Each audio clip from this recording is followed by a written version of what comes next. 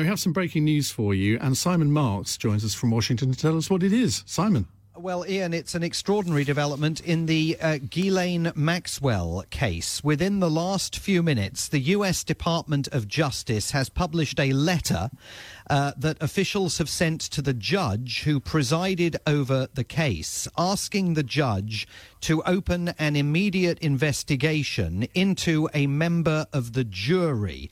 This relates to juror Scotty David, who has admitted in media interviews over the last 24 hours that while jury deliberations were underway, he shared with members of the jury his own experience in the past as a victim of sexual abuse. The government in this letter to the judge is saying the juror has described being a victim of sexual abuse, but the juror asserted that he flew through the prospective juror questionnaire, which is the document that anybody selected for the jury has to fill out before their selection process advances, and does not recall being asked whether he had been a victim of sexual abuse, but stated that he would have answered honestly if he had been asked. Now, clearly the government, from this letter, suspects that the juror has not been entirely truthful over his past experience prior to getting on to the jury. And so the government is now asking for a juror investigation that should be conducted under the supervision of the court and the judge in which the trial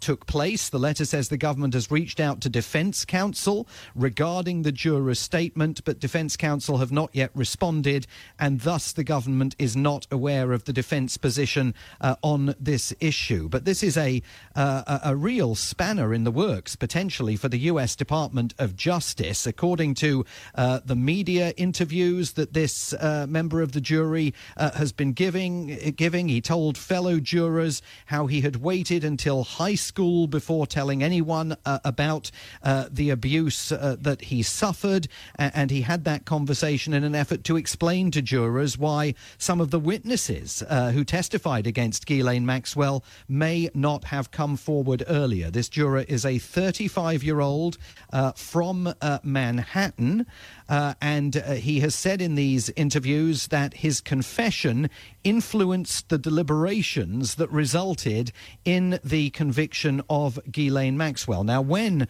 prospective jurors were given questionnaires, they were absolutely asked if they or anyone in their families or anyone they knew had experienced sexual abuse. If they said that they had been victims of sexual abuse, they then had to answer the question as to whether that would in any way impact their ability to serve on the jury. Well, this juror is saying in interviews he flew through the questionnaire and cannot remember being asked about personal experiences with sexual abuse. So there is grounds in all of this, depending, of course, on the outcome of the investigation, for the defence to push for a possible mistrial. Never mind, the sentencing that we thought we were all heading towards a little bit later this year. Were the judge to find that there had been juror misconduct here, then the defence would clearly push for a mistrial, and the case against Ghislaine Maxwell then would be back at square one, and the US Department of Justice would have to decide whether to prosecute the case all over again. So this is a substantial development in the Ghislaine Maxwell trial, coming several days after she was convicted on those charges of sex trafficking on behalf of Jeffrey Epstein and also herself. And this is clearly not where the Department of Justice and the US government wanted to find itself on this particular Wednesday. Simon, thank you very much for bringing us that breaking news. That's Simon Marks, our Washington correspondent.